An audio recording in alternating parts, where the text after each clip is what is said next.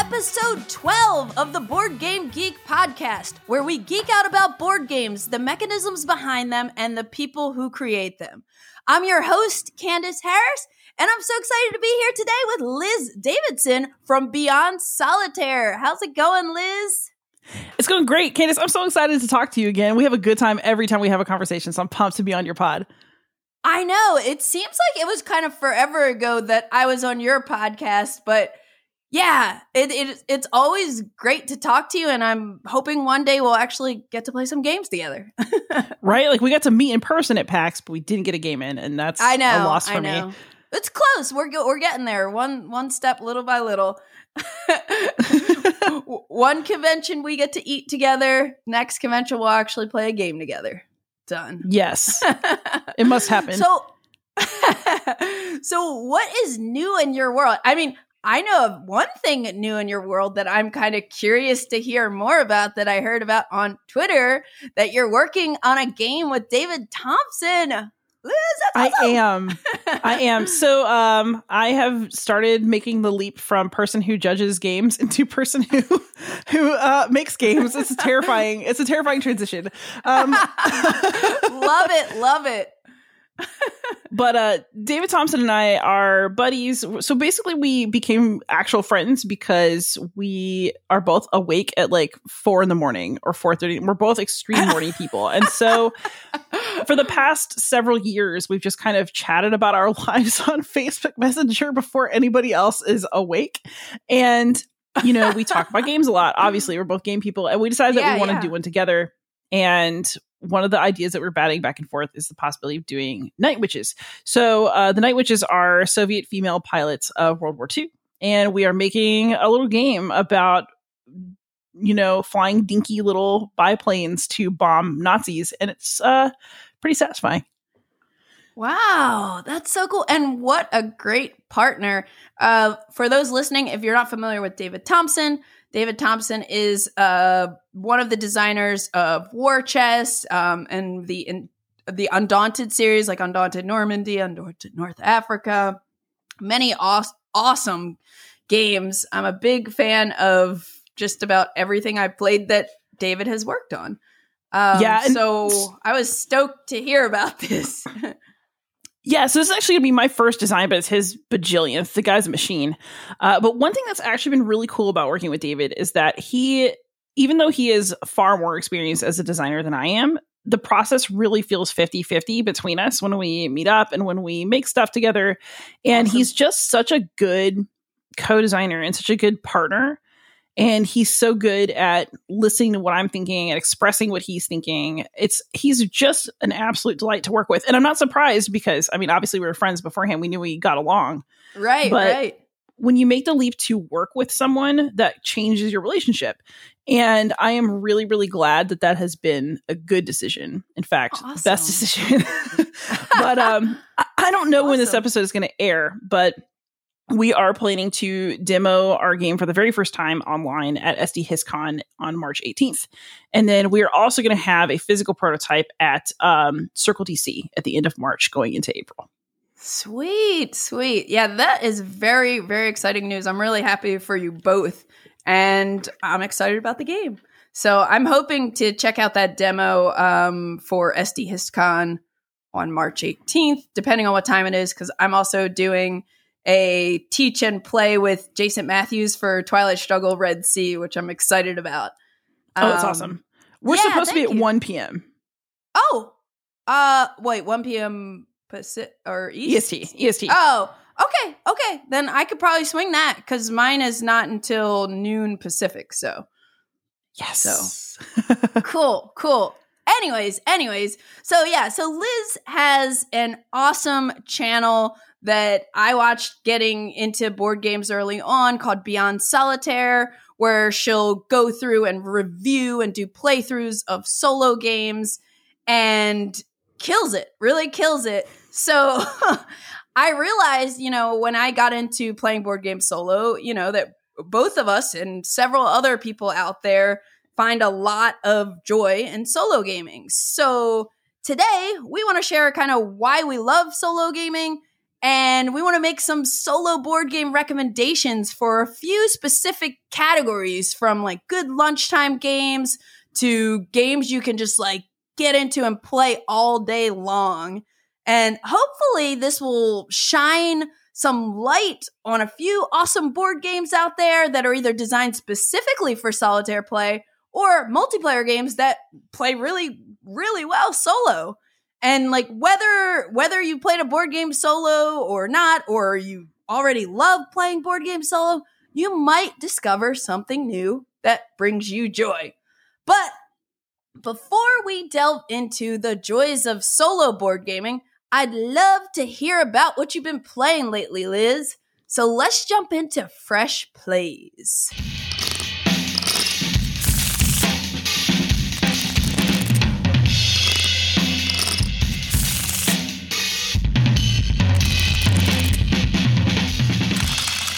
All right, so my Fresh Plays are very much determined by the review copies that are in my home currently. So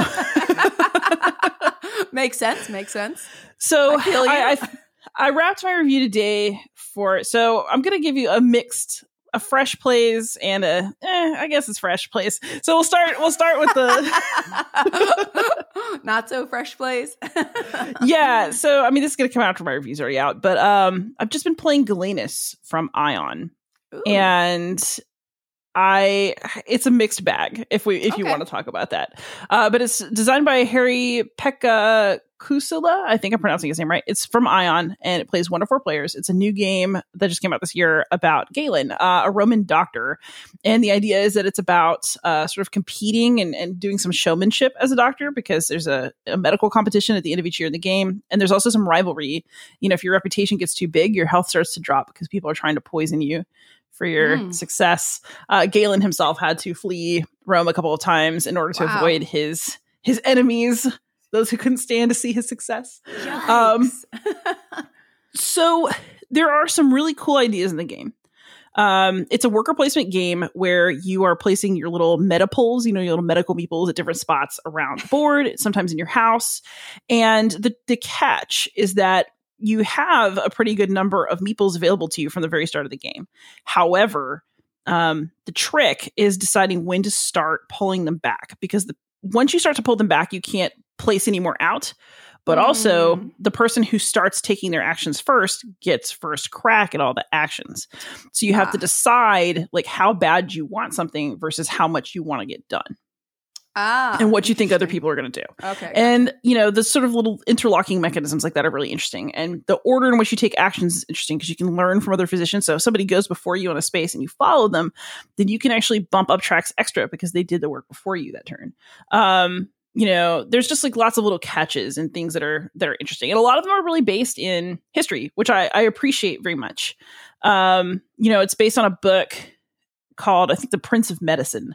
It's by a professor who actually lives in Georgia, not too far from me, talking about Galen's career and his work and his life. And the game is really trying to bring that out to, I think without being overly complicated as a game, it actually does a pretty good job with that.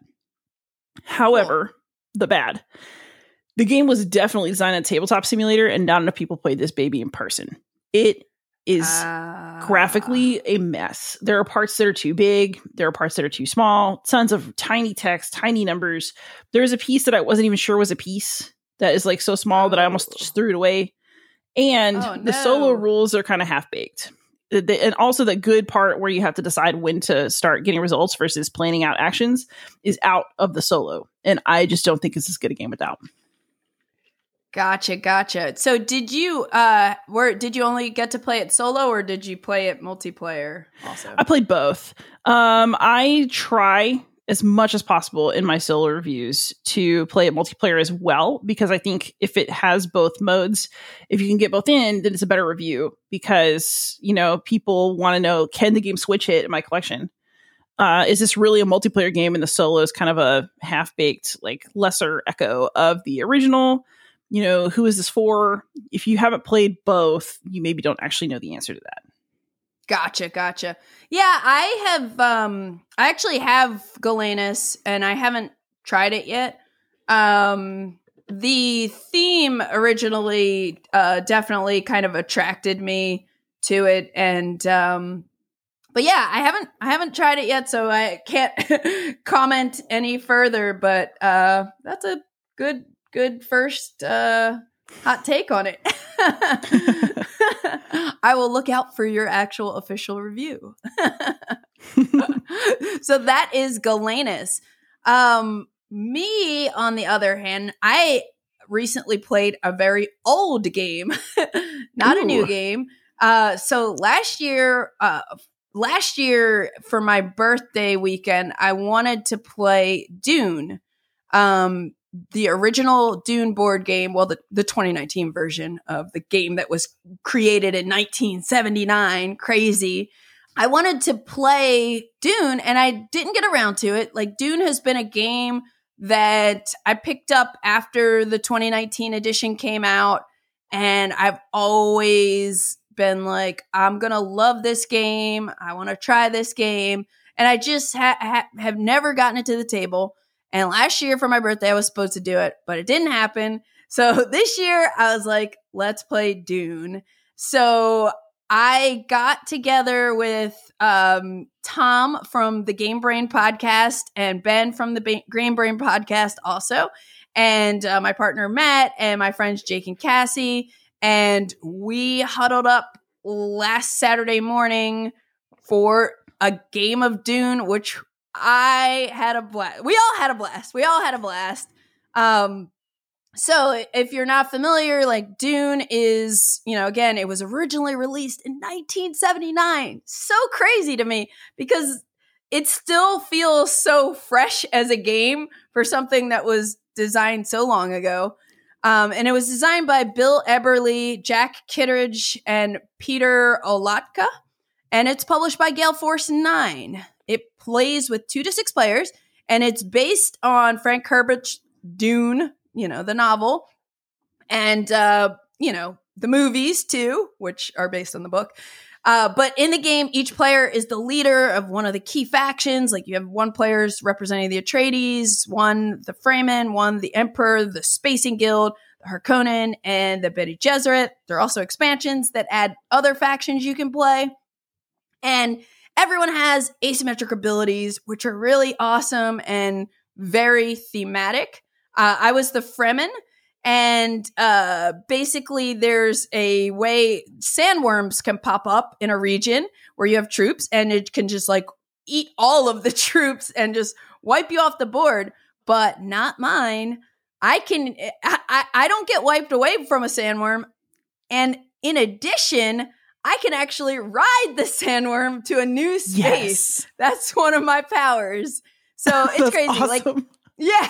So if you're the Bene Gesserit player, you can use the voice during combat and kind of influence combat by telling your opponent that they can't use a certain weapon or they must use a certain weapon. And if they have that, they have to use it. So it's like all the abilities are so, so cool.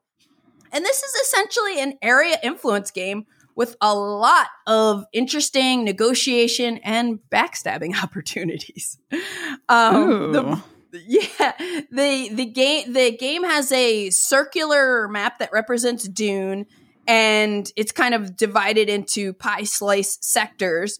But then in that circle, there are different regions, and there are 5 key strongholds. And to win the game, you need to have control of 3 strongholds at the end of a round. Or if you're in an alliance with another player, you and your ally have to control 4 strongholds together. So you'll play a max of 10 rounds, and each round you play through all these different phases. And it's kind of like really straightforward, like what you're doing on every phase. Most of them are quick, but sometimes like things like negotiating different things could like slow it down. But so I guess one of the things that happens, there's like a storm phase where there's like a storm marker that's going to go around, move to the next sector, and it'll wipe away any soldiers or spice wherever it passes. Cause it's rough out there in the desert, Not everybody can survive unless you're Fremen like me. and then you'll flip cards and you'll distribute spice into regions, and spice is the currency of the game. So there'll be like 2 areas that get loaded up with spice. So they're going to be very enticing for players to like move and try to get to those spaces so they can collect spice at the end of the round. And then there's also, I guess during that spice phase, it's driven by a deck of cards. And in that deck of cards, there are cards that say when the sandworm is going to appear. And when the sandworm appears, you will have this kind of a break to have a nexus phase. And that's when you can kind of discuss if you want to make or break alliances. So, so in this game, you can ally with another player or another faction, and it's really cool. And when you're allied with them, you can win together, but you can also use each other's abilities. So you get like their alliance card, and you can use part of whatever their special ability is, which is really cool. And you'll be kind of just like plotting. Like there were many moments where we're walking away with our partners and whispering things to each other. So it added a really interesting dynamic. Our game did not last long enough for people to break any alliances. So we kind of set our alliances and then never changed them. But I think that's a really cool aspect of the game. And then there's a phase where you bid for these treachery cards, and the Atreides player can actually peek at the cards before, so they see who's getting certain cards, so they have some info there. And then you're able to, the other thing is like when you're bidding for cards, you're paying that spice that you're buying cards with to the Emperor player. So the Emperor is getting paid and is sort of like incentivized to like bid up things. And in my game, the Emperor and the Atreides player were in an alliance together. So, the Atreides player could see what the cards are. They could be messing with us and like saying like, ooh, this looks like a good card. But the Atreides player could also say, hey, Liz, if you pay me a spice, I'll tell you what this card is, or I'll show you this card. So that you could see if it's worth bidding on and stuff like that. So there's all this like fun kind of side deals happening. But then there's a phase where you can ship new troops into the board on the map. And that costs spice also, unless you're me, the desert people. It's free for me. But when you pay that, you're paying it to the Spacing Guild player. So that's one of the ways the Spacing Guild player is getting paid all that spice. But then you can move your troops around. And then after everybody's done that movement, it's time for combat. And combat is so cool in this game. Have you played it before? Have you played Not Dune old yet? Dune, no. Oh, okay. So combat doesn't use dice or anything silly like that. You have this combat dial, right? And however many little troop tokens you have, each of them is typically worth a half of strength. So you're figuring out like, if I have 10 troop tokens, I could risk I could dial this up to 5 and say I have 5 strength. I'm committing 5 strength from my troops. Then you have leader tokens. So each faction has a variety of leader tokens that also vary in their strength. So you secretly pick one of your leader tokens. And then you have these treachery cards, which I kind of was talking about during the bidding phase. But these treachery cards can be like weapons that can kill other leaders, or they could be defense to protect your leader. And then there are a bunch of worthless cards. Like they're literally, like they say, worthless in the deck. So sometimes you bid on cards and it's just garbage.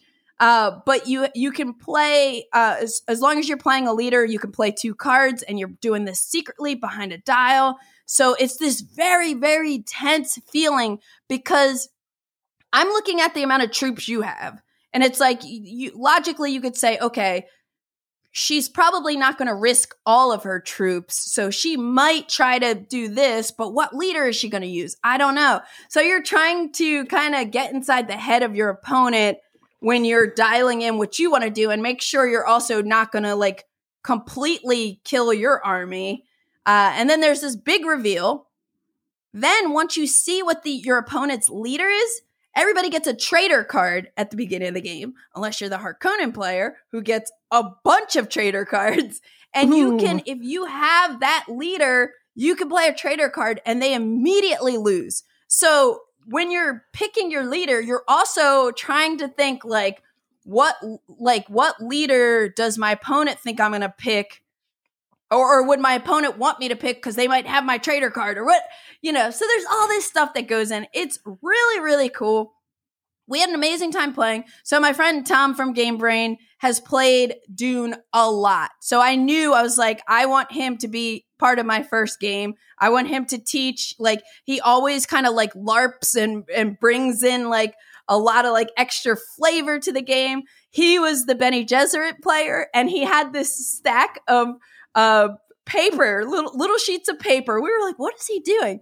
He's handing out to all of us at different points throughout the game blessings. Here's a blessing for you, a blessing for you. And I get a blessing from him that's basically like, hey, like we should be allies. But it's all in like, it's flavored like it's like a Bene Gesserit mother kind of like writing it. So it was just wild. And he's passing them out to different players to kind of manipulate everybody.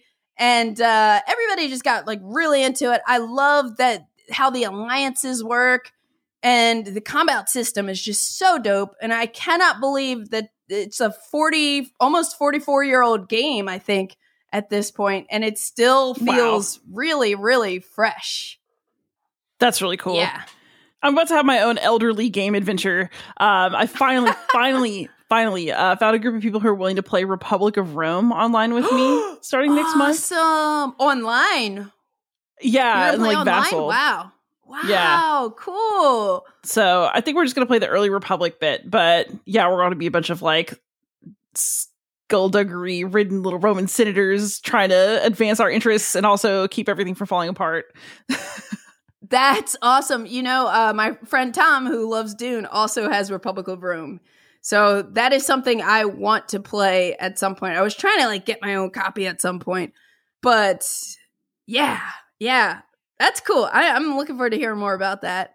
But anyway, that is Dune. What else you been playing lately? So my other fresh play is one that I have yet to review. I haven't done all my review plays yet, but things are looking promising. It is Stonewall Uprising, and this is a game that came out this year. It's designed by Taylor Schuss, who is awesome, as you know. Yep. It's from Catastrophe Games, and it's a 1 to 2 player game. So Stonewall Uprising is about the Stonewall Uprising. So basically, it's a game about it's the history of the Pride movement in the 60s, 70s, and 80s. And basically, there are 2 players. One is basically playing the Pride side of things, and the other is playing the man is what the opponent is called.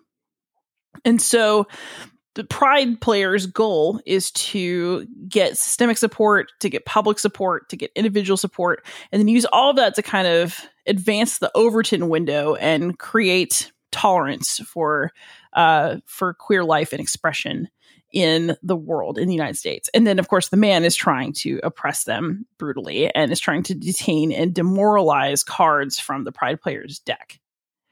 And it's a tough game emotionally, actually, because Taylor did a really, really good job of recreating the history and including actual historical figures and including actual groups and aspects of the movement that I knew nothing about until I played his game and started to look up who some of the cards were. And it is actually one of those games where playing it solo, I've only played it 2-player one time, and it was with Taylor, and it was agonizing to play it with another person who is being the opposition and literally oppressing me in the game. It really creates that feeling of like upset. Yeah. Something like that should create. And so solo is a little bit easier because it's against an automated opponent instead of a person who's actively doing it to you, if that makes sense. Yeah, but it's still very it totally does. upsetting to feel like you failed the Pride movement when you're not doing well. Right. It's a really fantastic game. It's a deck builder that has like a lot of moving different scales back and forth. You're using your cards to interfere with the balance of power and with what the other player is trying to do. And I think it's just really good. It's very well thought out. It's a very sensitive historical portrayal, but also one that's sort of gutting. And that's how I like my historical games. So yeah, no, I totally feel you. So I know Taylor from I think we met right before the pandemic at our local game convention, Strategicon in LA, and I think he play tested my game there at the time, and then we ended up kind of play testing each other's games with our couple friends on TTS like weekly for a while, and I was always impressed with like all of Taylor's designs. Like he's got some really, really interesting game design ideas. He plays a lot of really interesting games, which I think that's how it, translates to him creating really interesting games. But this, I played a prototype of this on TTS a while ago. And then I got to play a partial game with Taylor at PAX Unplugged. And I totally feel you. It's very well done, but you're gonna feel that. Like it's really like it's a sensitive kind of subject, but I'm glad that he kind of presented it and in a tasteful way where people can learn, about what went on back then. Yeah, the subject matter is definitely in good hands with him.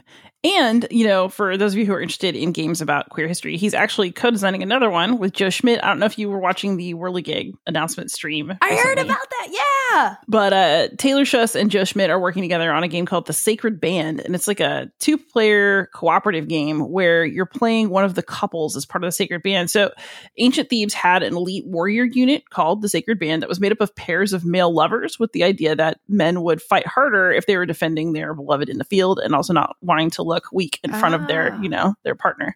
And so they were pretty much the hottest fighting force around until Alexander the Great. And so this game is about fighting as them, and the other player is your partner, and you're trying to you have the same deck of cards, but you don't have the same cards in your hand, and you're trying to match what the other player is thinking. And if you can get your minds in sync, then you get little Eros tokens because like your relationship has improved and it improves parts of the game. Interesting. Yeah, I'm really excited to see where it's going to go. I know that Joe Schmidt's doing a solo mode as well. I'm very curious to see what he'll do with that because he's a very interesting designer in his own right for solo stuff as well. And so it's 2 designers I think are cool coming together to make a game that's about an interesting topic. I think it's going to be really neat. I'm looking forward to it tremendously. Me too. So my next game that I've played recently is A Feast for Odin, which is that's a good one. Yeah. So it's an Uwe Rosenberg design. Uwe Rosenberg designed Bonanza, Agricola, Le Havre, Patchwork, a million games, and it originally released in 2016. And actually, when a kind of a pivotal weekend in my gaming life, my life in modern board games was in September, Labor Day weekend of 2018, when I went to my local game convention, Strategicon, and I met my friend Jennifer Schlickburn there. And Jennifer just saw me walking around like looking like a lost puppy and was like, "Hey, I'm going to show you some games." And she likes heavy games. So she was like, "I'm going to show you some games," And the very first game she showed me was Brass Birmingham. And that was when Brass Birmingham just came out. And I was like, "Is this a heavy game?" And she's like, "No, it's fine. But I instantly fell in love with that game. And then the next day at the convention, she took me down the path of Uwe Rosenberg and taught me A Feast for Odin, Agricola, and then later that day, I played with a friend, Eric Elder, that she introduced me to, Orat Labora. So I had this whole day of Uwe Rosenberg games. But it was at a time when I was very new to heavier games and just modern board games in general. So it kind of just left an impression on me. I was like, wow, this is kind of crazy. But I didn't fall in love with it or anything. So recently, Beth Hiley from BGG, I was talking to her and somehow, I forget what we were even talking about, but A Feast for Odin popped up. And I was like, I need to revisit that game. So then I ended up tracking down a copy on the BGG marketplace, getting a copy, and it happened to arrive on my actual birthday. So I convinced my partner, Matt, to play with me, and I had a great time. So A Feast for Odin is published by Furland Spiel and Z-Man Games, and it plays with 1 to 4 players. It's a Viking-themed, big, sandboxy and puzzly, heavy worker placement and tile placement game. And like basically in the game, everybody has their own player board that has this kind of grid, this open grid that has a ton of negative points and a bunch of squares.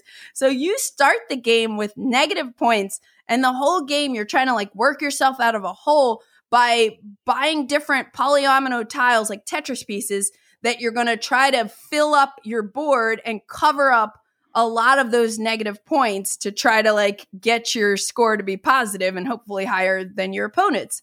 So this game comes in a huge box. And there are 2 trays worth of different goods tiles that are different sizes and shapes. And you can basically, like, they start at orange level, and then you can upgrade an orange to a red. You can upgrade a red to a green. And you can upgrade a green to a blue, which is a luxury tile. Then you also have this board of like special tiles. So the normal tiles, it's unlimited supply pretty much. But then you have these special tiles, which are these really crazy different shapes that take up more space. And they're all unique. So there's just like 1 copy of each of them. And it is a worker placement game. So you start the game with 5 Viking workers, and each round you're just going to get a new one that's kind of joining your crew. And then there's this long main game board that has like 1 million worker placement spaces. Not 1 million, but a lot. A lot. It looks very intimidating initially, but everything is kind of grouped together thematically. Like you have an area of worker spots where you can do crafting and you can like turn resources or goods into other goods. There's a mountains and trading area where you can gain resources and silver from the mountains. There's a livestock market where you can get cattle and sheep, which are worth points, but they can also help you produce more goods, and they can get pregnant and have babies and help you get more goods. Then you can like build ships, which you have a bunch of different sailing actions. You do raiding, pillaging to gain luxury tiles and special tiles. You can also explore with your boats and get these island boards, which come with more negative points, but other like goodies if you're able to, get tiles and cover certain things. And then you could like build houses. You could do hunting. The other thing about this big kind of main worker placement board is it's divided into columns. So all of the actions in the leftmost column, you only use 1 worker. You only need to place 1 worker on them. The second column, you need to place 2 workers to take the actions in the second column. Then you need to place 3 workers in the third column and 4 workers in the fourth column. So there are a lot of different options you'll have to choose from. But it kind of leads to this very sandboxy game where you can kind of choose your own adventure for how you want to play. There are lots of different ways to score victory points. So you just pretty much play by normal worker placement stuff. You're going to place some Vikings out on action space, take the action until all players run out of workers or Vikings. And after that, you're going to have to feed your people. That you have this table on your player board that has spaces for, again, these polyomino tiles. So the orange and red tiles, I think, are all food. And you have to make sure you save enough of those, which you do get some from a harvest that happens at the beginning of the round. But there are like tile placement rules on everything. So like you cannot put 2 orange tiles next to each other. And if you put 2 of the same tiles, only the first one can be horizontal and kind of take up more space. The other one you have to place vertically. But overall, Matt and I had a blast. He was very much afraid at first looking at it, but I pulled the birthday card. I'm like, it was just my birthday. You got to play with me. And even I think it was like past 10 o'clock at night, and we had like 3 more rounds to go. and he was trying to like say like, yeah, let's finish tomorrow because he wanted to watch some sci-fi show or something. But I was not having it. I was like, let's just push through. So then I just kind of like pushed the game, and we ended up having a blast. He even admits like he really liked it. He had this moment where he went whaling. And when you go whaling and hunting and stuff, you're rolling a die and then you're using weapon cards to kind of get you to the point where you could be successful. And he had this just like really epic whaling session. So there were like lots of cool moments in the game, even just from our little 2-player game.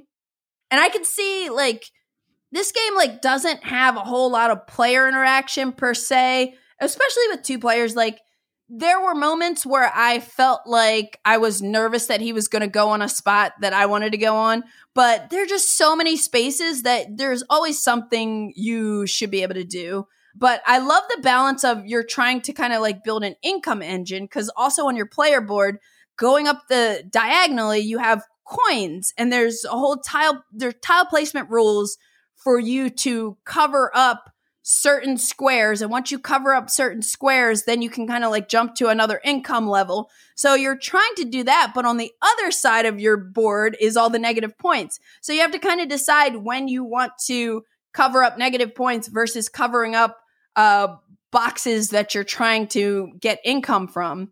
And they're like bonus goods you can kind of surround. So this is like very puzzly. There's a little bit of like push your luck element when it comes to rolling the dice, but also when you're adding new island boards and getting sheds, every time you do that, you're getting negative points. So you're like, oh, am I going to be able to like do all this, you know?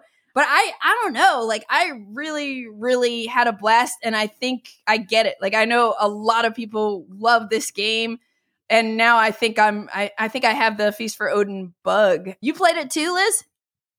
Long ago. You know, I still need to get my own copy, so I've only ever got to play it when other people get it out. You know, or just borrow. Yeah. You know? Yeah. So I haven't got to spend as much time with it as I want to, but I have really enjoyed the time with it I've spent. I think it's a really good game. It's got a lot going on, but it's not actually as bad as it looks once you settle in a little bit. And so, you know, I think it's worth the overhead. And then it's actually probably one of my favorite Uwe games. Yeah. I'm gonna. So far right now, I think La Havre is still my favorite. Because I'm not a big farming fan, so I haven't gotten the Agricola bug yet. I'm saying yet because I don't know. Maybe one day I'll be like, oh, I'm all about Agricola. But I tend to like Uwe's like other games. Yeah, I had the Agricola. I had it past tense, very past tense. So, okay, I noticed that Agricola is really a fun game. It's very enjoyable. But if you play it a whole lot, if you play it too much, you end up realizing that you're playing the same opening moves every time, especially for solo, because you're trying to optimize that score. So you figure out what is going to be the best for you, especially with like the little profession cards that you get and stuff. And you learn how to abuse whatever the game gives you to kind of wring more out of it. But then every individual game gets less and less interesting because you're just tweaking and there's no really big interesting moves anymore. At least I kind of started to feel that way. I think it was not helped by the fact that I started playing it on the app, because I was at one point addicted enough to just sit there and play it on the app. But because the app lets you burn through that game so quick, I was like, okay, let me try it this way. All right, let me try it this way. And then I was just done.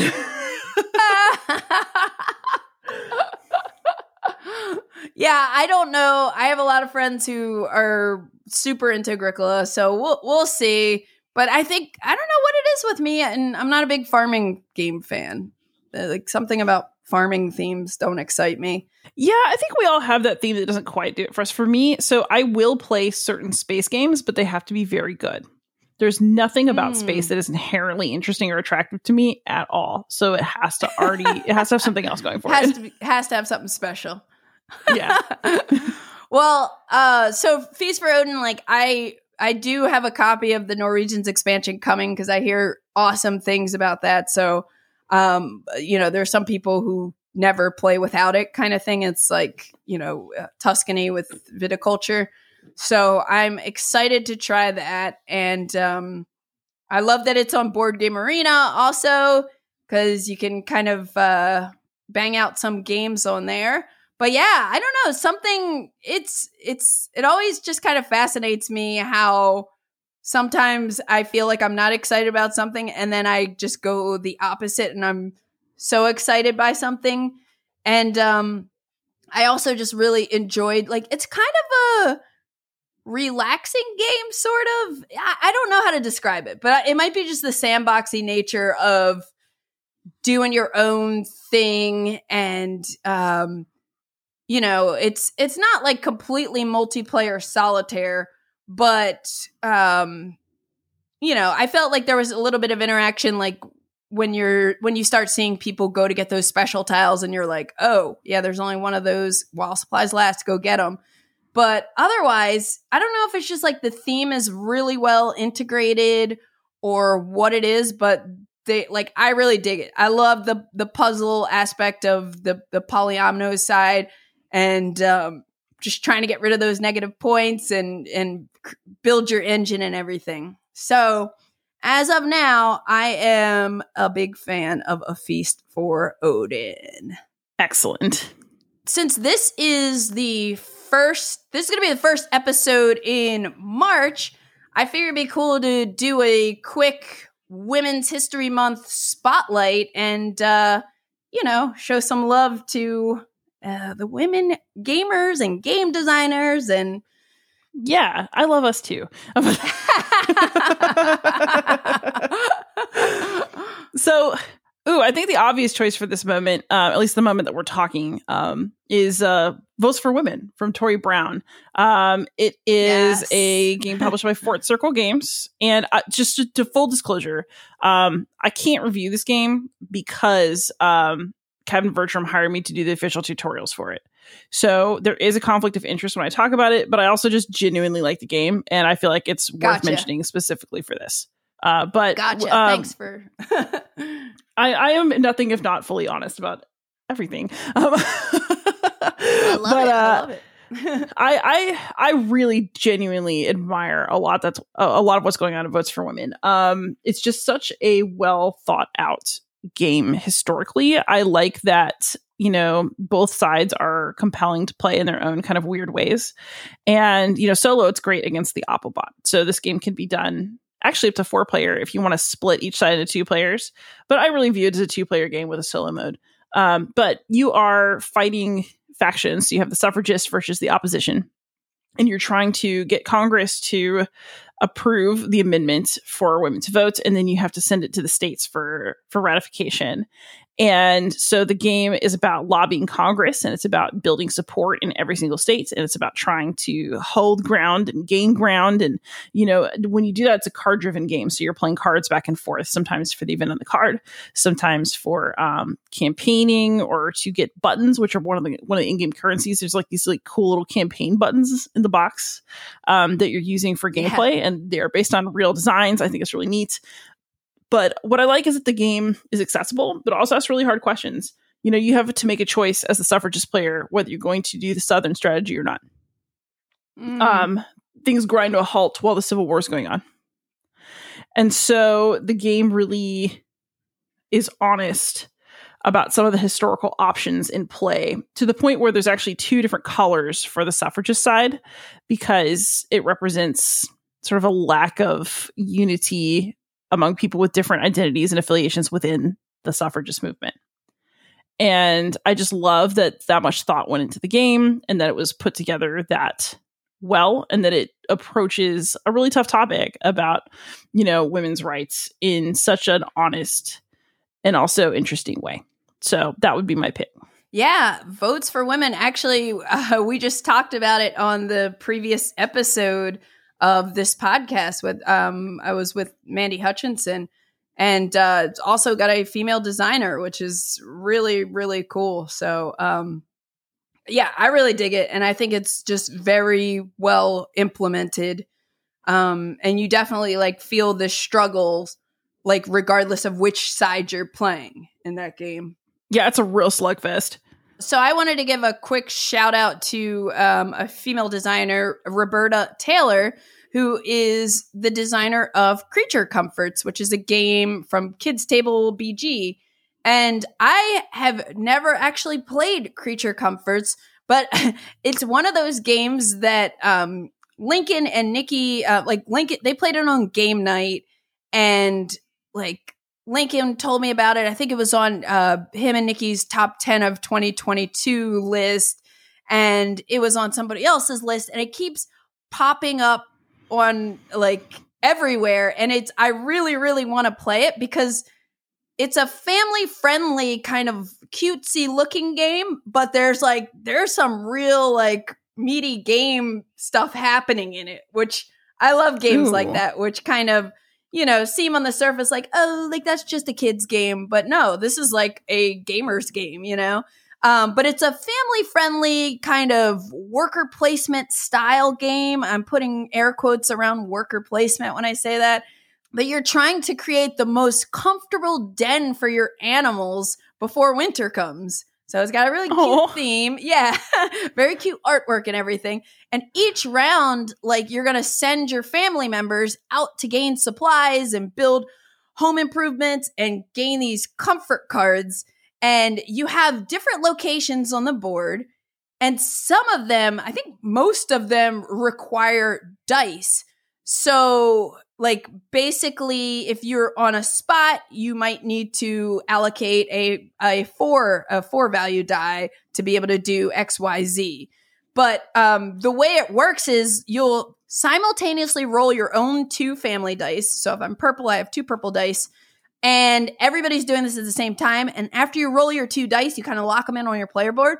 And then you simultaneously place your workers out on the board on whatever locations you want, because you're not blocking anybody else out. You can only have one of your own at every location, but all of this is happening simultaneously, which is really kind of like interesting. So everybody's, minimal downtime because we're all thinking at the same time, like, oh, do I want to put one here, put one there? You're kind of making those decisions.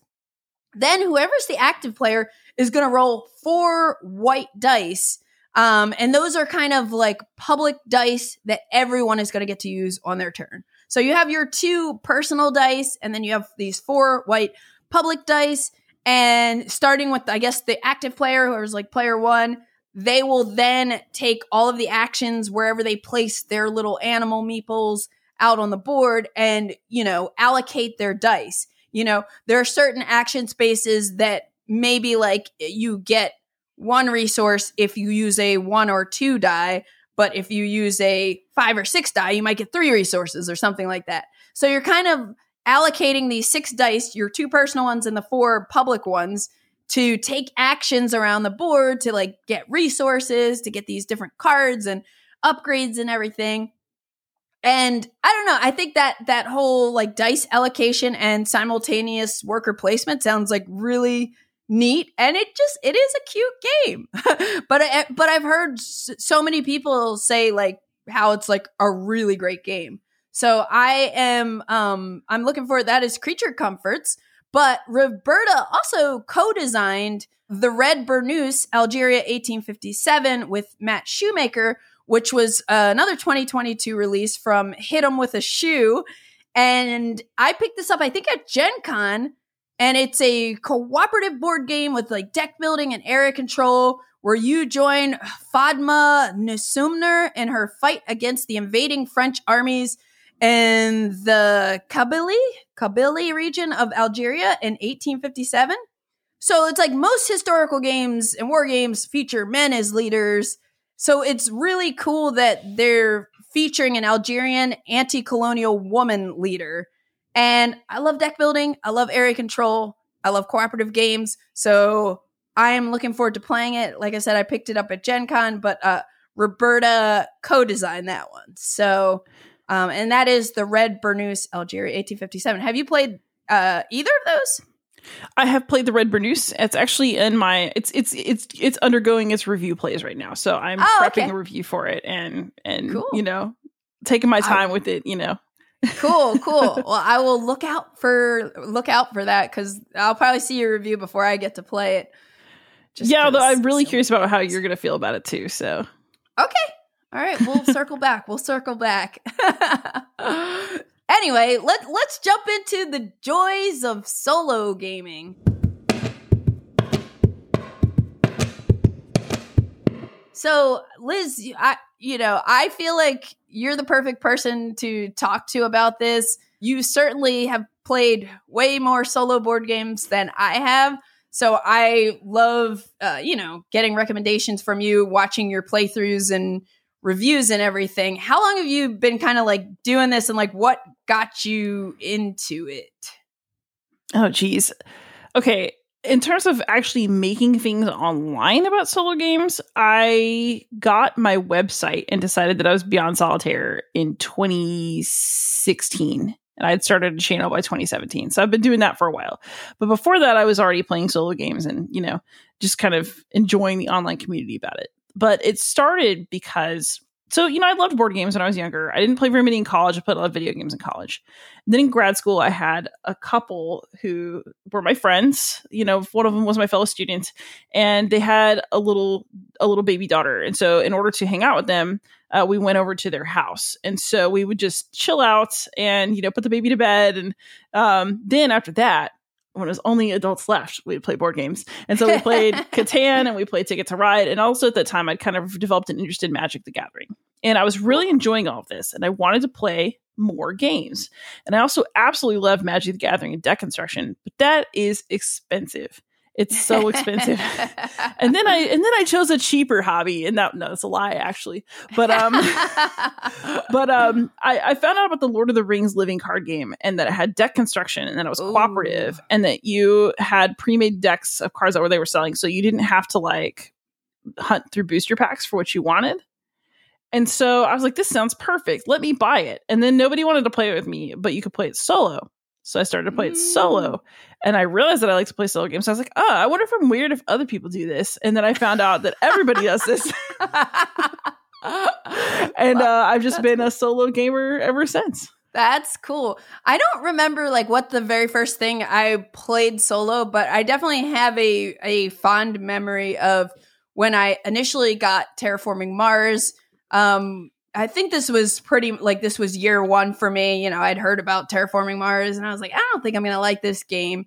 And I got it. And I think in order to like learn the rules and stuff, I was like, let me sit down and try this solo. And I had this like magical moment sitting at my kitchen table where, I ticked up the heat or whatever, and then the water went up, and then that triggered the oxygen to go up. And I had this like really satisfying like combo, move in Terraforming Mars. And I'm sitting at the table, and I was just like into it. And I think I had to like go somewhere at some point, like leave the game there. And I just couldn't wait to kind of get back to it. So I think I think for me, in a similar fashion, like, I think I started playing games solo because either I wanted to learn a game before I was like teaching, or because I didn't have people to play with and I wanted to play more than I was getting to like actually play with people. And like personally, personally, I just love it. Some people love like just sitting there doing working on a jigsaw puzzle or a crossword puzzle or something like that. It's it's kind of relaxing sitting there, playing a game, setting up a game, playing it by yourself, moving pieces around. Like there are a lot of people who sometimes will be like, oh, I don't want to go through all the work of setting up a board game, moving stuff around. I'd rather play a video game. And that's totally cool. But I am very much the opposite. Like, I would rather sit at a table with pieces that I can move and flip cards and, than to get into like a video game on the screen or something. I don't know what it is, but I now have gotten to a point where I have so many solo games. Like, I think I got Onirum pretty early on. Yeah. And, and now I have like I could probably have a whole shelf of solo only games, and I don't even have time to play them all, which I'm like, I want to play them all so bad, but I never can get to them. So I need to like dedicate more me time to actually sit down with some of the games, because I really do like enjoy those moments. One of us. One of But I was also going to say real quick, I also think it's cool. Like, you know, I love seeing the modern board game hobby grow, you know, even since I've been in mid 2018 to now early 2023, like there are just like more people getting into it, more games coming out, different themes and everything. And it's really like there's something for everybody.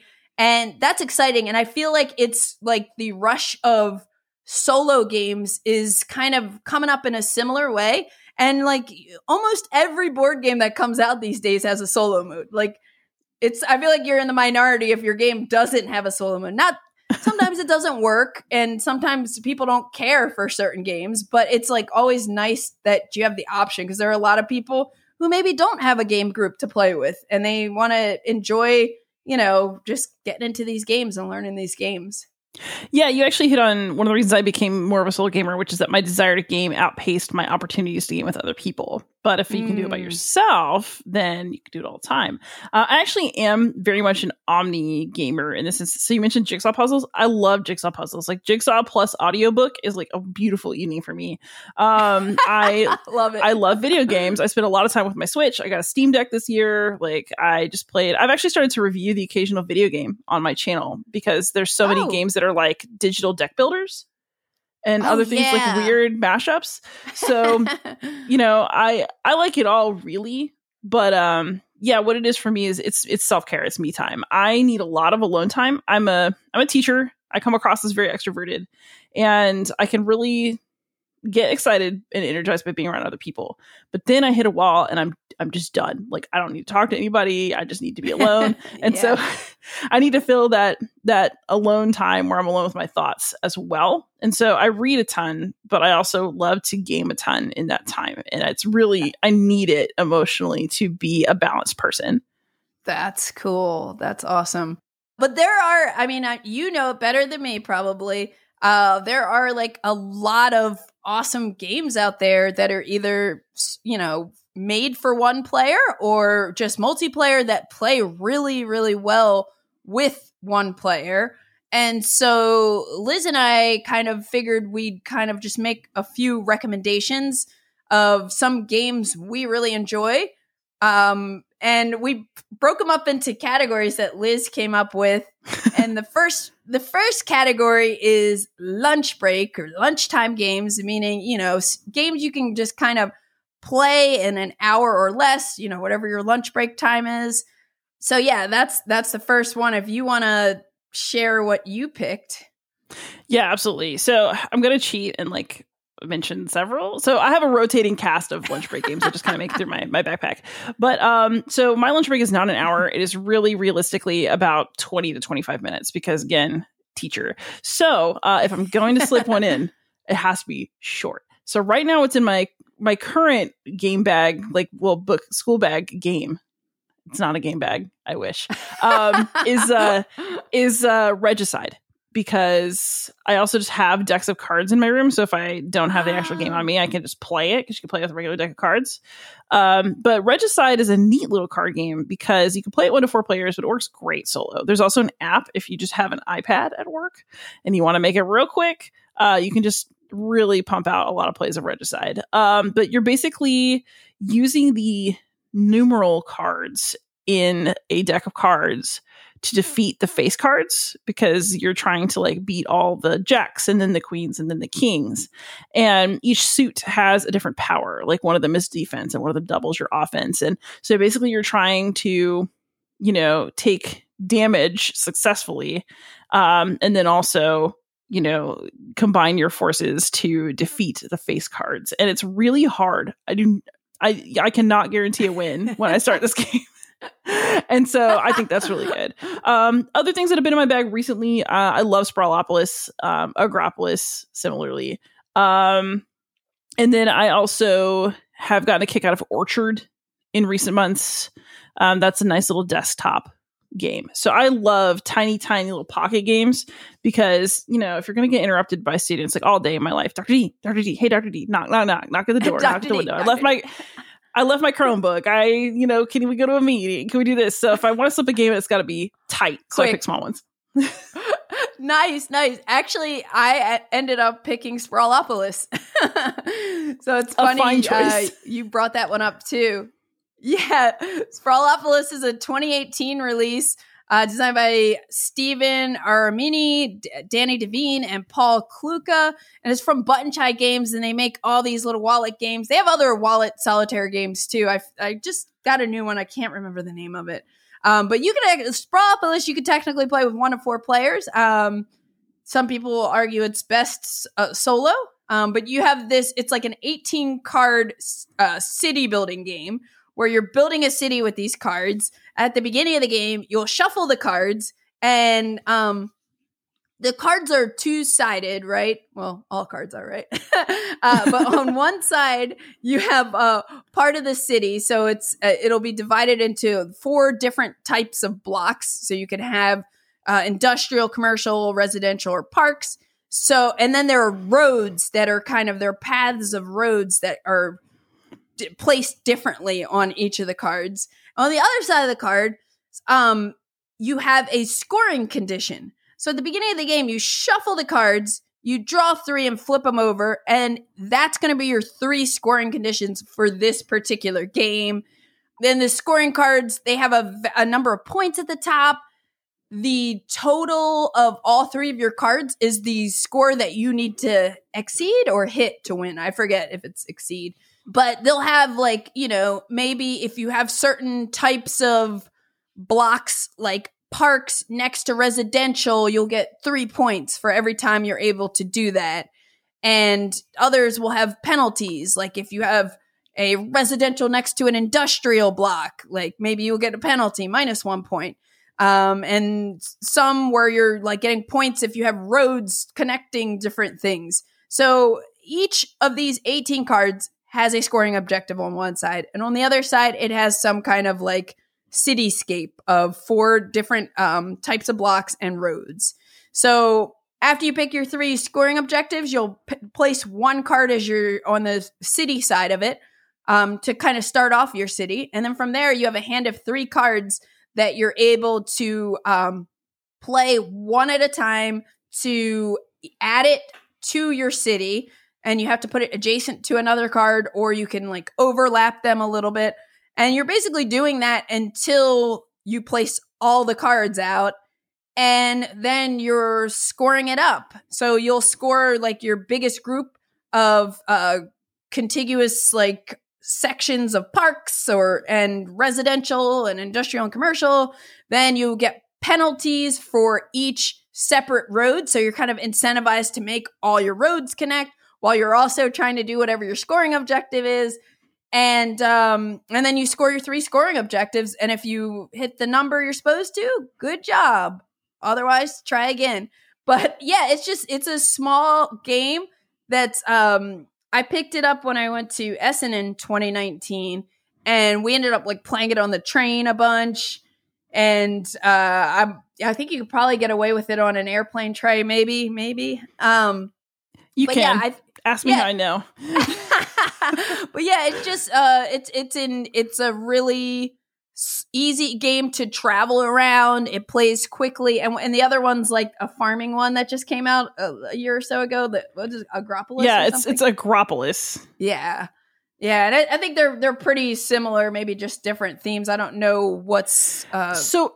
Actually, different. They can be combined. It's Agropolis is it's basically it's essentially just like Sprawlopolis. There's some twists, I don't mean it's exact clone, but it's got different kinds of land on it, different kinds of fields, and there's little animals and stuff, but there's still roads. And okay. I have not done this, but you can actually combine the 2 games. You can play Sprawlopolis and Agropolis together. That's wild. So I don't exactly know how it's done, but I know that it can be done. Okay. But you can also play it on its own. Cool. Well, that is Sprawlopolis. A couple others that I was just thinking that could work is, again, Anirum. Anything. I can't think of any of the other games in that world right now, but there are a bunch of solo games. Yes. That Sylveon, Stellarion, Nautilion. Arion. Yeah. Those are actually real game titles. Yeah, they're all pretty good. I think I own them all, but I maybe haven't played all of them. But they have really great art, and they're generally pretty easy to pick up.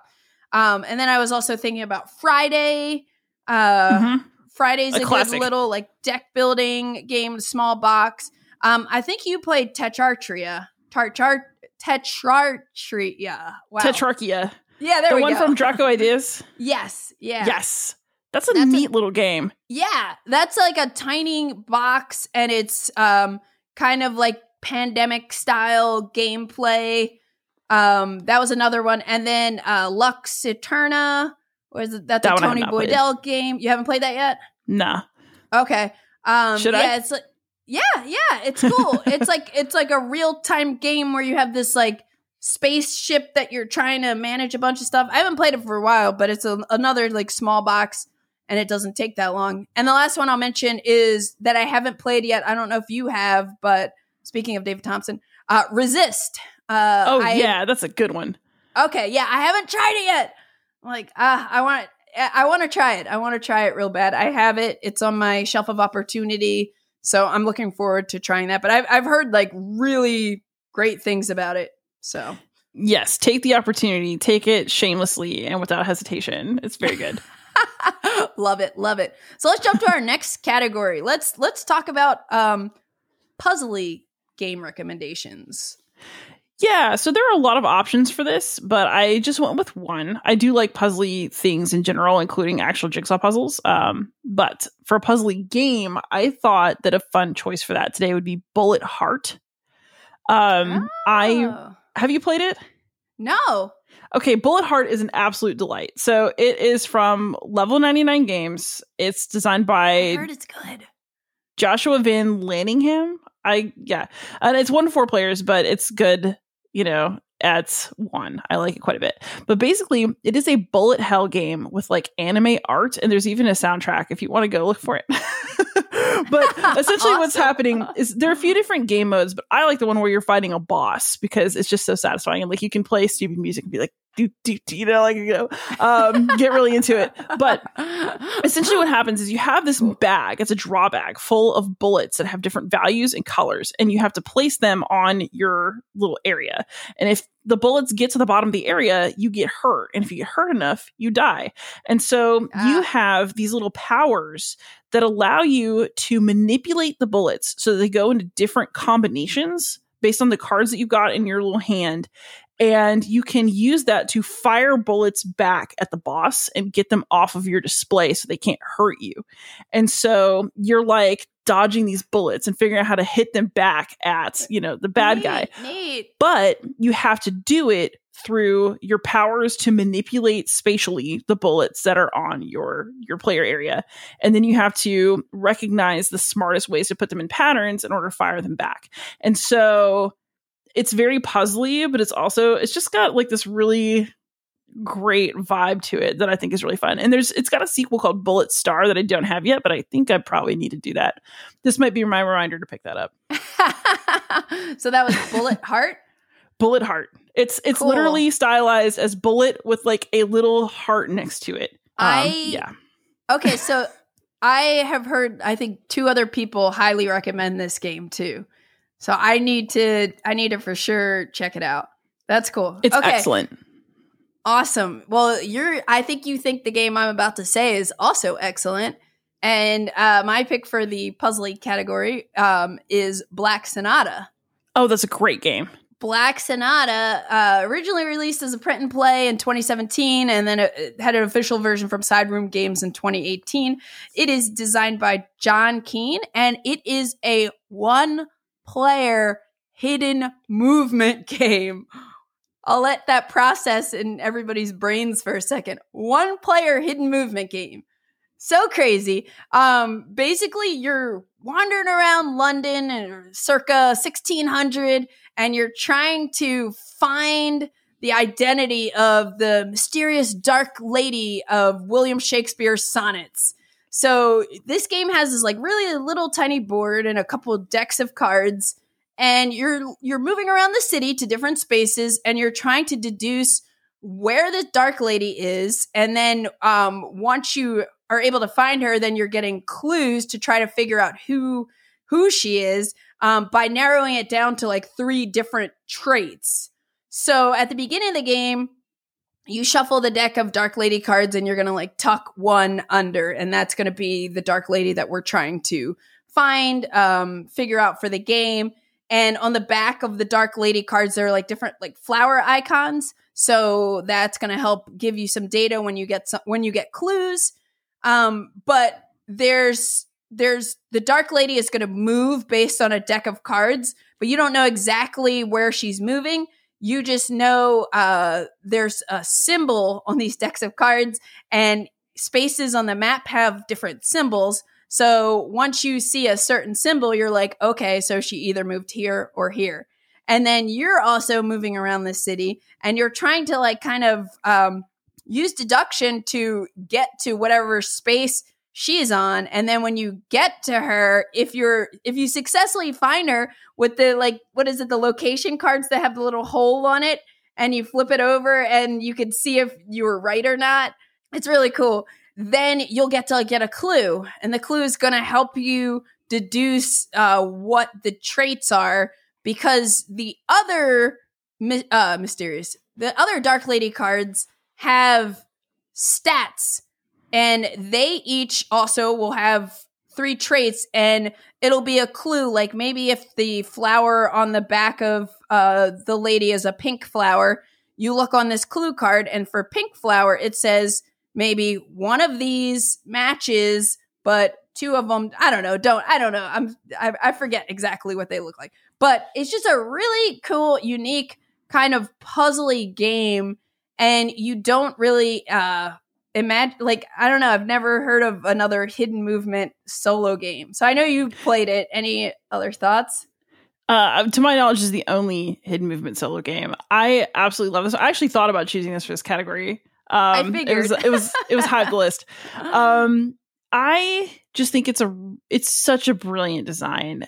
I also would describe it, if you're thinking about what it feels like to play it. If you ever did those logic puzzles when you were a kid, where you had those grids, and it was like, this person has this kind of clue about them, and you'd eliminate options for who who might have this kind of dog or whatever. I feel like Black Sonata is a more exciting version of that. It's the same kind of reasoning where you are aware of like what symbols there are and which ones she can't have, so therefore she must have these. And so it's got a really fun feel of chase, because you do have to like get to where she is, and you don't know where she's going exactly, but also logicking it out. Yep, it's awesome. Black Sonata, check that one out. Also a small box, that could also be a lunchtime game. But a couple other options that I just kind of tossed in here. The Search for Planet X is a great deduction game to play solo or with other people. And also A Feast for Odin, which I just talked about, is another good like puzzly game to play solo. And then the last one I wanted to throw in was Roads and Boats. I haven't played Roads and Boats solo yet, but I have seen Edward from Heavy Cardboard play it, and other people talk about it, and you have these like different scenarios, and it's already like a logistics efficiency puzzle when you're playing that. But I think the way the solo scenarios work out, it's even more puzzly. So I do want to try to play Roads and Boats solo at some point. Man, I wish I'd bought that one when I had the chance. That was a mistake. Roads and Boats? Yeah. You'll find I guess we can't all be perfect. I ended up getting lucky because my friend Nate was getting rid of his copy and hooked me up, so that was cool. Brilliant. What about for kind of story-driven solo games for people who want more of a narrative kind of story experience? So I actually chose this category not because it's a kind of game that I like very much, but because I think that people often do like it, and I wanted to kind of put something for everybody in this episode. So I actually don't have the best judgment on these narrative-driven games because I typically do not like them. However, I did play one this year that I really enjoyed, and I thought it was the best in show of games of its type that I've played. And that is Lands of Galzier. It is from Snowdale Design. Sami Laxo is the designer. And Dale Merchant's guy, right? Yeah, the Dale Merchant's guy. It's the same art, it's the same world, same really freaking cute animals. And basically it's just an open world game. Like there's a mechanic where you're supposed to like get prestige, but honestly just ignore it and wander around. You get to be one of these 4 starting animals, and you get to go. There's some skills that you have, and there's some skill checks, and you do need to use an app with it to like generate all the different experiences. But you go to different locations, you have different events happen to you, you respond to them in whatever way, and then you maybe roll a skill check and see how you did, and you just keep going. But it's just such a charming, like sweet little game. It's not very scary. It's just a very chill, exploratory kind of experience. And I really think that if you're going to have a game like that, then you need to accept that's what you're going to get. So it feels like a gameier choose your own adventure, but it doesn't try too hard to force the game elements on you, which is a complaint I've had. Like one of the things I didn't like about Sleeping Gods is I felt like it had too many chores for me, like too many little things to manage. But Lands of Galzier is really more about what happens next. Cool. And I really liked that. Awesome. Yeah, I've been curious to try that one just because I did just discover or play Dale Merchants for the first time last year, and I really liked it.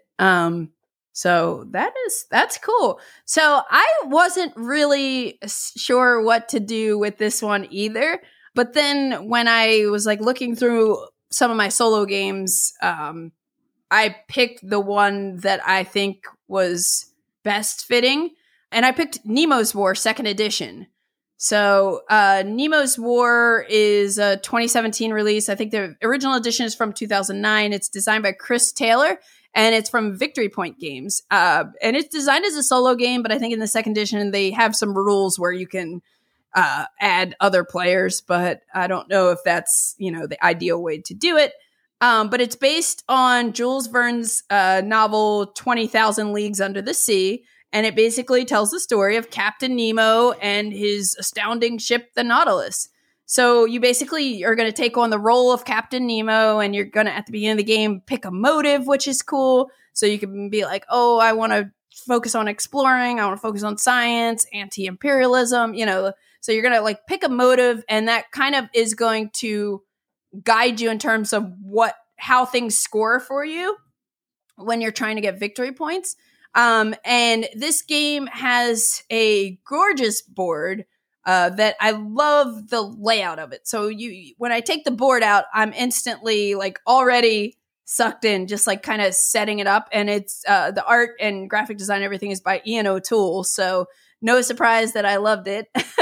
But you have like everything. It's like a big dashboard. So you have one part of the board in the center where you have these different kind of ocean areas, which is going to be the ships that are going to spawn, and your ship, where your ship is moving around. And then on the other side, there's some player aid stuff.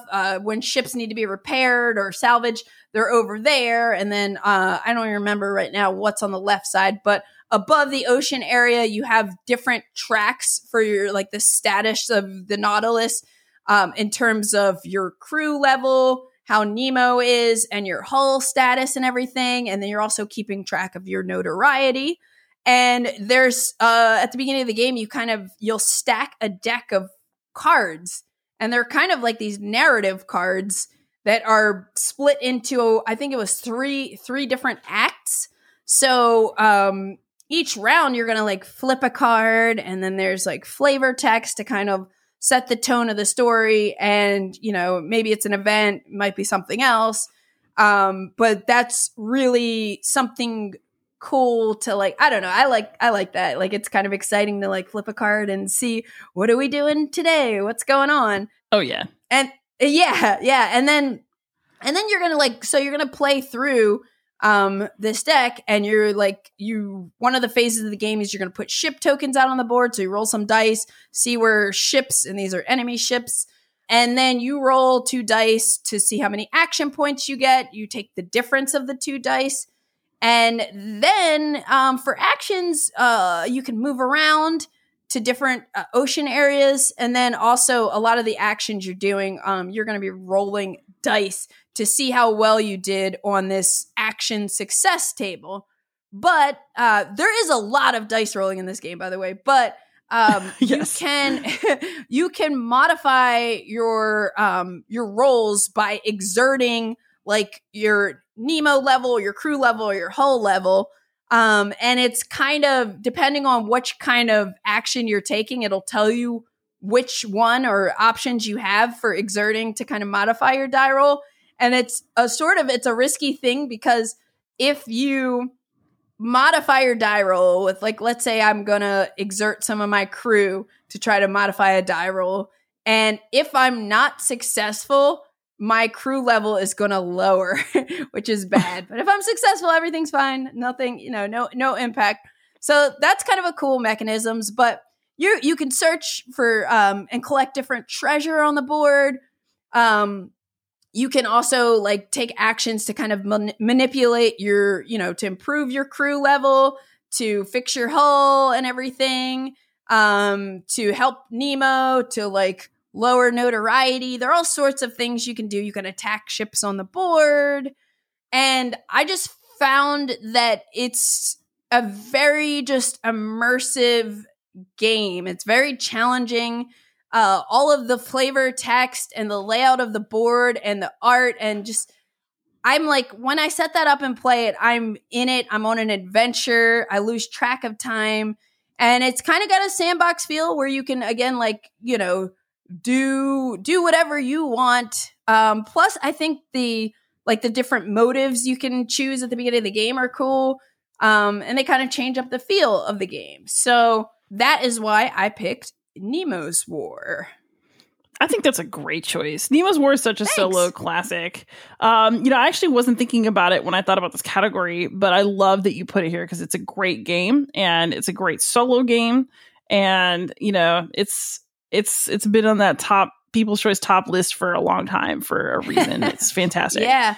Cool. And then my other little side option, which is less of a story where the game has a story, but where you feel a story develop as you play it, is this War of Mine, the board game.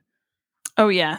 That's a tough one, though. You gotta be ready for some pain if you can play that. Oh, yeah. That one is really a struggle. I feel like that one to me feels like more realistic Dead of Winter without zombies, kind of, Yeah. But it's another one I've only played a little bit of it, but it kind of really sucked me in, and I cared about my characters and what was happening and all of that stuff. So let's jump to the next category: historical games. Oh gosh, I love so many historical games. I could really just talk about historical games all day. So for those of you out there who don't know, historical is definitely my favorite genre of games. My podcast Beyond Solitaire is basically all about history and gaming, and just the more nerdy I can make it, the better. But for today, I chose one of my standbys because I just like it, and it just comes out regularly, so I decided to put it on here. And that is Stilicho, Last of the Romans. It is the successor to The Wars of Marcus Aurelius by the same designer, Robert Dulesky, and from the same publisher, Hollandspiel. And Stilicho, Last of the Romans is basically about being Stilicho. He was a general for the Emperor Honorius, and he really did his best to hold together a hot mess and was underappreciated for his labors. He's out doing all these wars, and there are people trying to drip poison about him in the emperor's ear at home and get him executed. And, he's got all these different battles to fight, including with a usurper, but also some, non-Romans who are ready to fight. And so he is, in just an impossible position. In fact, in reality, he only made it to like turn 3 of the game. If you play the game, like if you make it past turn 3, you did better than Stilicho. Oh my goodness.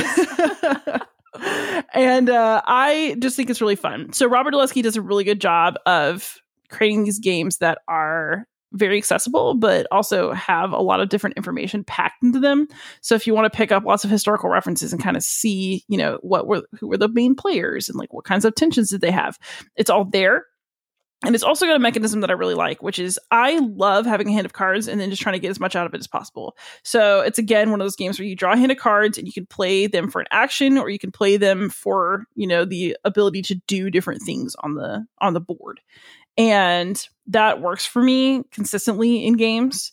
And so Stilicho Last of the Romans just works for me consistently. There are some die throws that can go bad for you. You can do your best to mitigate it. So use those cards the way that you need to use them. But I just find it's like a really nice little work night game for me. Yeah. And, I could have been like coin or like, oh, let's, do the crunchy history thing, because I love all those too. But I thought that maybe something that was like a little quirky, but still really accessible might be the best choice for this particular night. So Stilicho, Last of the Romans, it's very fun. It's very interesting. You're going to get your butt kicked and you'll like it. Great pick. I actually had that on my backup options list. I still haven't played Stilicho, but I've played the Wars of Marcus Aurelius, and I think I think your video playthrough was originally what made me be like, I'm gonna get this, and I think I ended up just buying them both.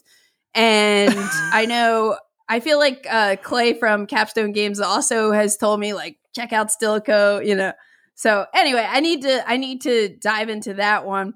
And I'm kind of glad that we didn't have overlap, but I'm sure you're going to also like the next one on my list, which is Pavlov's House. Oh, that's such a good basically, one. Yeah, or basically any game in the Valiant Defense series from David Thompson and Dan Versing Games. Pavlov's House was the first one, I believe, and it came out in 2018. And it is specifically a solo game where you take control of the valiant defenders of a Soviet strongpoint in Stalingrad as they basically hold out against constant German attacks for almost 2 months in World War II. So Pavlov's House was a fortified apartment building used as a strongpoint by the Soviet 62nd Army during the pivotal Battle of Stalingrad in World War II. And the Soviet defenders held out for almost 2 months from constant German assault. So in this game, that is what you are doing. I really like the way the game board is laid out. It's split into these 3 key sections. And on the right side, you're basically running kind of a more operational game where you're controlling the Soviet army and you're trying to defend yourself and get supplies to the soldiers that are in Pavlov's house. And then the middle of the board has this kind of like tower defense area where you have these different colored tracks where German soldiers are going to be advancing and trying to get into Pavlov's house. And hopefully they don't make it there because then the game is over for you. And then on the left side, that is a representation of the inside of Pavlov's house where, you have different soldiers positioned there and they are defending and attacking as well. But like the layout of the board is really, really cool. And the art and the graphic design is so clean. It makes it very accessible and easy to get into. So you play through several phases and you're basically trying to get through till the German deck of cards runs out, meaning you survived. And you have this deck of cards, operational cards also that you'll draw at the start of a round. And each of the cards have it's split into 2 sections, the top and bottom. So you have choices because they're multi-use cards with how you want to play the cards to take operational actions. You can kind of move supplies or set up supplies to be moved to Pavlov's house. You can add tokens on different spots on the board or remove disrupted tokens that the Germans are kind of throwing your way. And then the Germans are going to have a turn where you're going to draw 3 cards and resolve them. And a lot of what they're doing is they're going to be adding infantry units to these different tracks. And you'll figure out which track it is by rolling a D6.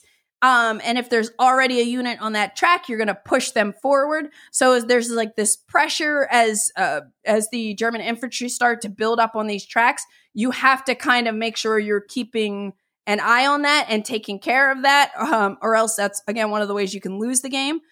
And then they can attack the house directly. In that deck, I think there are resupply cards, meaning when a resupply card comes up, you have to have food in the house to feed the soldiers that are in there. So that's something you have to kind of manage.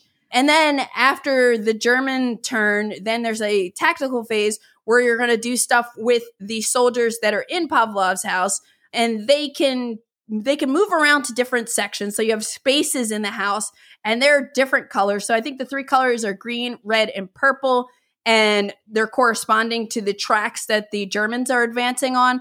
And it's basically telling you where your line of sight is and where their line of sight is for attacking. Like if I'm in a purple box, that means I can attack any German soldiers that are on the purple tracks. And then, so you can move your characters around. I think you can like recruit new ones at different points. And each of the soldiers are these like big tokens that have actual pictures of the real people who were involved historically, which is really cool. But they can, when you're in there, you'll get to take 3 actions.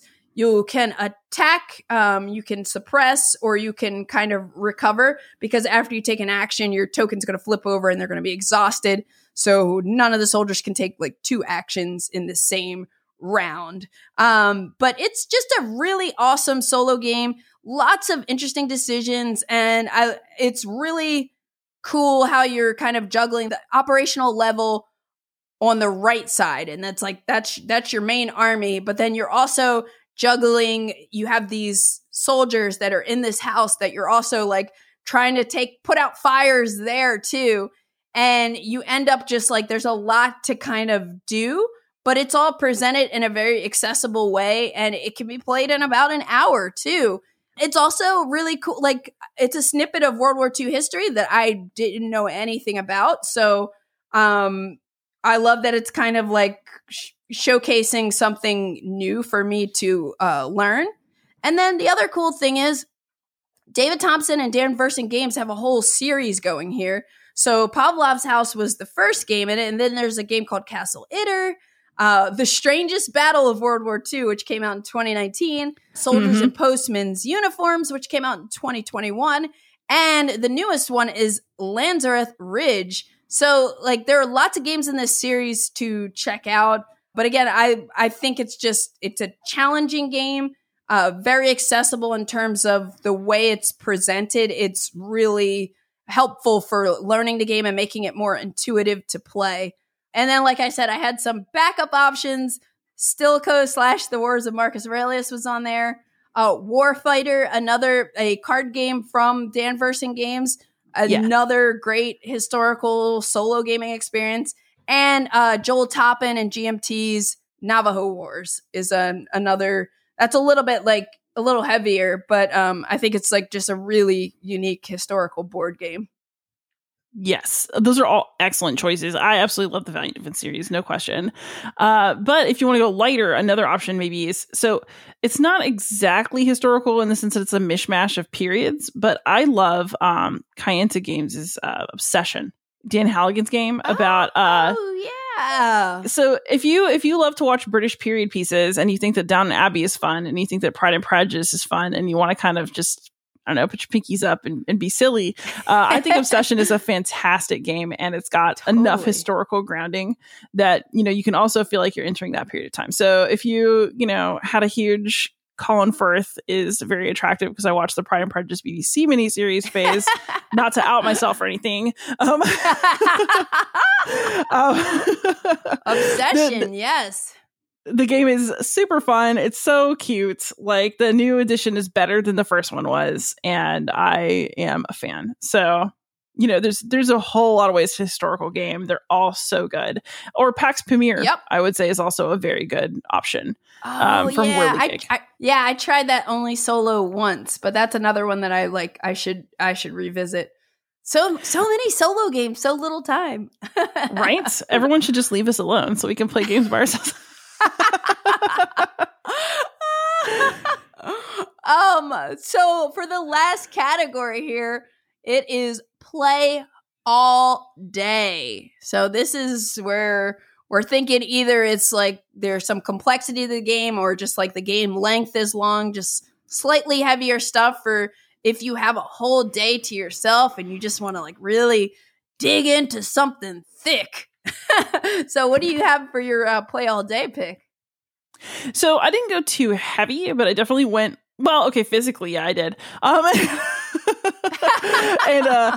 And it's also long. My basically my favorite solo game last year, Hoplomachus Victorum, has been growing on me as I've been taking more time to really play it. If you like very overproduced, I don't think there's actually such a thing as overproduced, but if you like very luxuriously produced games, with lots of neoprene and chunky, clinky poker chips and all that kind of stuff, then you would like chip theory games in general.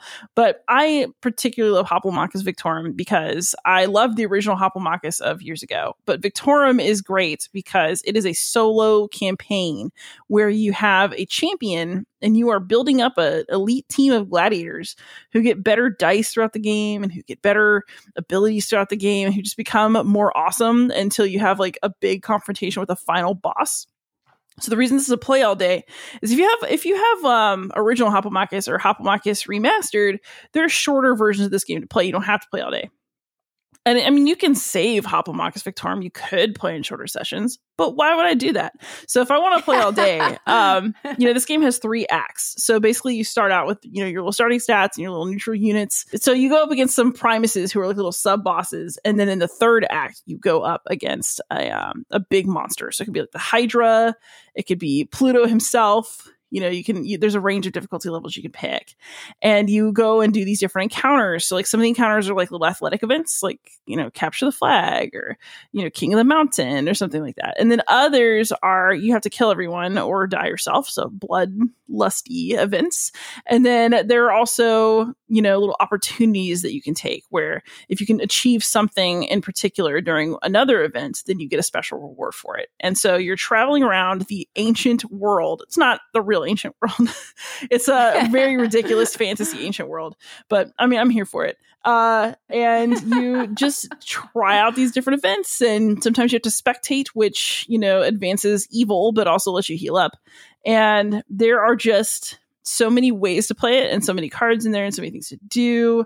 It's beautiful. And you want to spend a good chunk of your day with it for the full experience. So, and I don't know if I explained, it's a tactical gladiator game. So you've got lots of dice, but also chips that have special abilities on them. You're moving around these little maps and, trying to fight it out with some enemy gladiators. And it is so fun.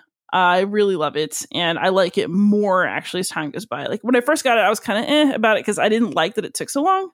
But when I do take the day, I'm like, oh man, I love it.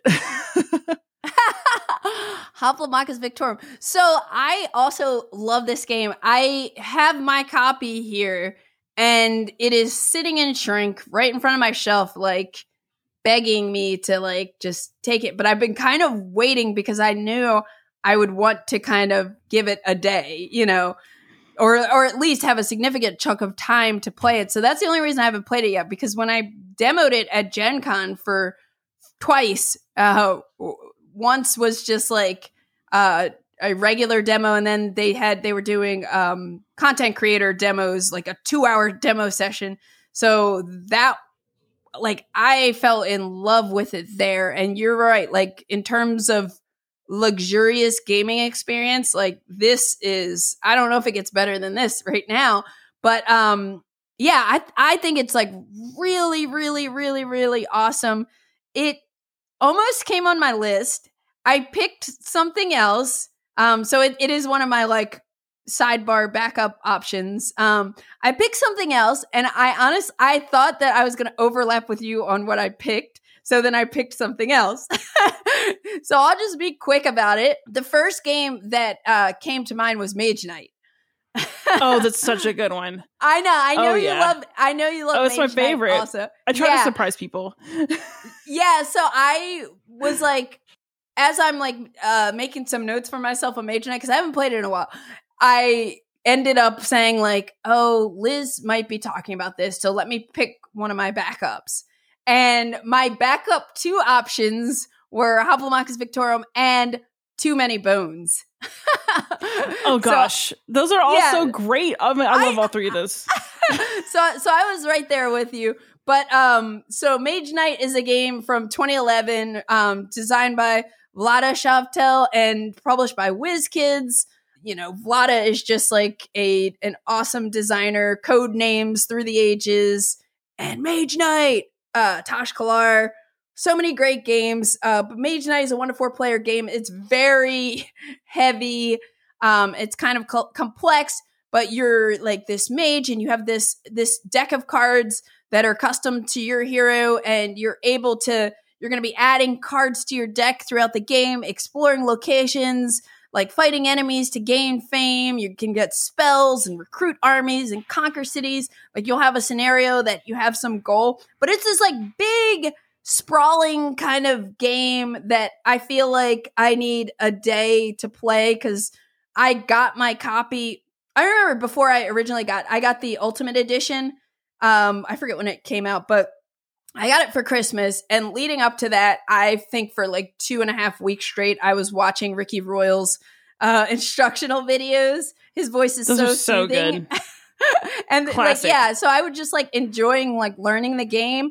And then I actually like on Christmas Day, I remember one year, a couple years ago, I just set it up and I just like was learning and playing all day, and I loved it. And I've been wanting to kind of redo it ever since, but I haven't gotten around to it because it's a big one.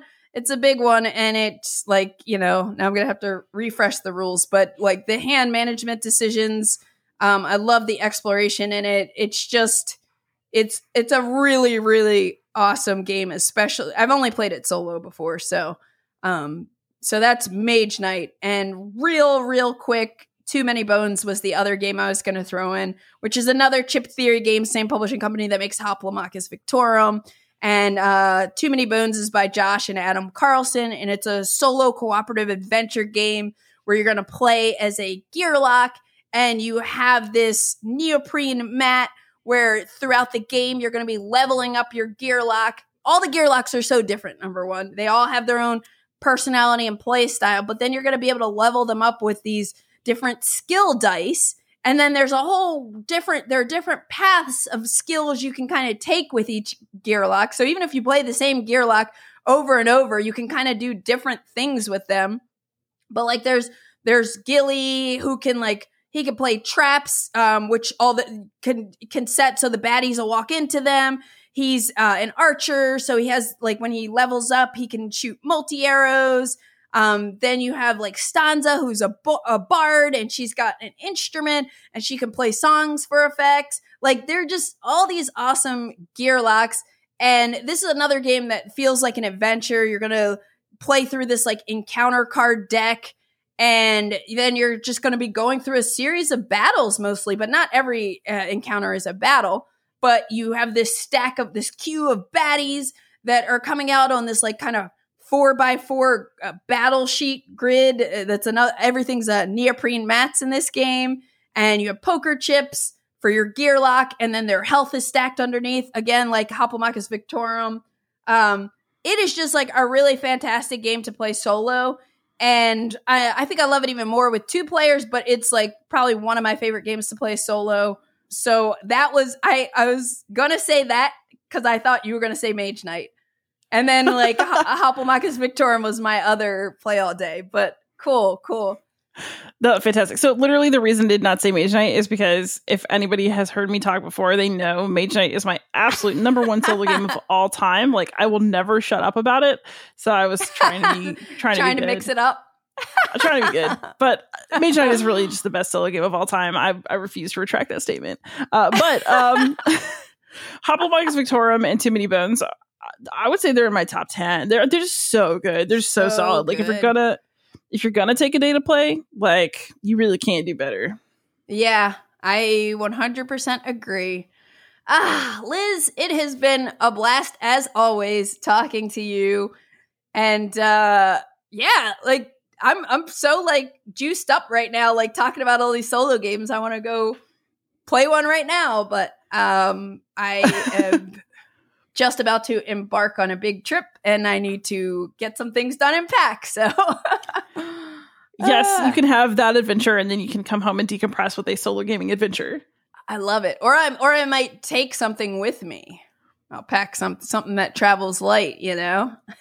That's always a good idea. You never know how long you can get stuck in an airport. Like, just don't ever leave yourself unprepared. Yep. Always have games in the backpack. Well, thanks again for doing this today, Liz. It was great talking to you. Thank you so much for having me. I can't wait until we cross paths again. Same here. Same here. You've been listening to the Board Game Geek podcast, produced and edited by Candace Harris. Special thanks to Matt Fonda for editing and mixing our music. Be sure to visit us on the web at BoardGameGeek.com. You can also find us on YouTube, Twitter, Instagram, Facebook, TikTok, and Twitch under Board Game Geek. You can reach us by email at podcast@BoardGameGeek.com. Thanks for listening, and happy gaming!